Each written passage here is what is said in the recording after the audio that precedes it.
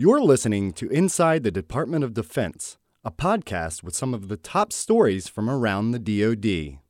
On February 27th, during a ceremony at the Pentagon, former Senator Chuck Hagel was sworn in as the 24th Secretary of Defense.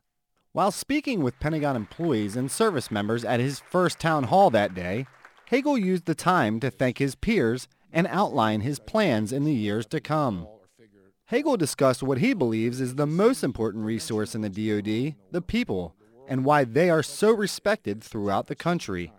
Our budget problems here, I mean, if nothing else, what we're dealing with, what you're dealing with, what we're all dealing with, is yes, dollars coming down, but it's the uncertainty of the planning. It's the uncertainty of the commitments, the uncertainty of what's ahead. People are always the most important resource of any institution. You all know that. You always take care of your people. Always take care of your people first. I will do everything within my power as Secretary of Defense to be worthy of you and to be worthy of this country and to do everything I can to make sure our people are taken care of, their families, our veterans. Hagel was confirmed a day earlier by the Senate after weeks of debate. During his hearings and again while addressing service members at the Pentagon, Secretary Hagel explained that he is committed to taking care of service members, veterans, and their families.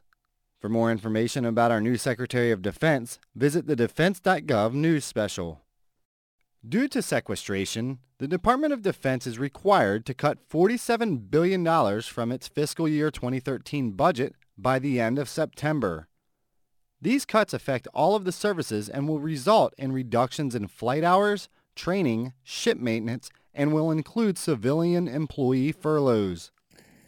Our number one concern is our people, military and civilian, the millions of men and women of this department who work very hard every day to ensure America's security.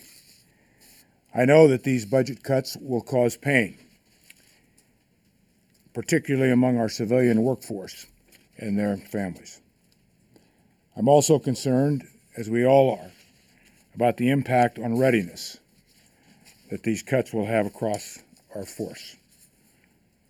For these reasons, the department's senior leadership and I will continue to work with the administration and Congress to help resolve this uncertainty. The impact of the cuts began earlier this year with the anticipation of sequester causing the services to make changes. One such example was delaying the deployment of the aircraft carrier USS Harry S. Truman. Besides those who are exempt, the nearly 800,000 civilian employees currently working in the Department of Defense will face losing 20% of their pay by the end of September. Active duty pay and allowances, drill pay, retiree pay, veterans' disability benefits, and survivor benefits will not be affected by sequestration. Today, America has the best fighting force in the world, capable of responding to any challenge. This unnecessary budget crisis makes that job much harder, but we will continue to ensure America's security. For more information, visit the defense.gov news special on sequestration. As the Department of Defense looks to the future of social media and new formats, Inside the DoD will be on a temporary hiatus. For those who have been loyal followers to our podcast, fear not. Inside the DoD shall return.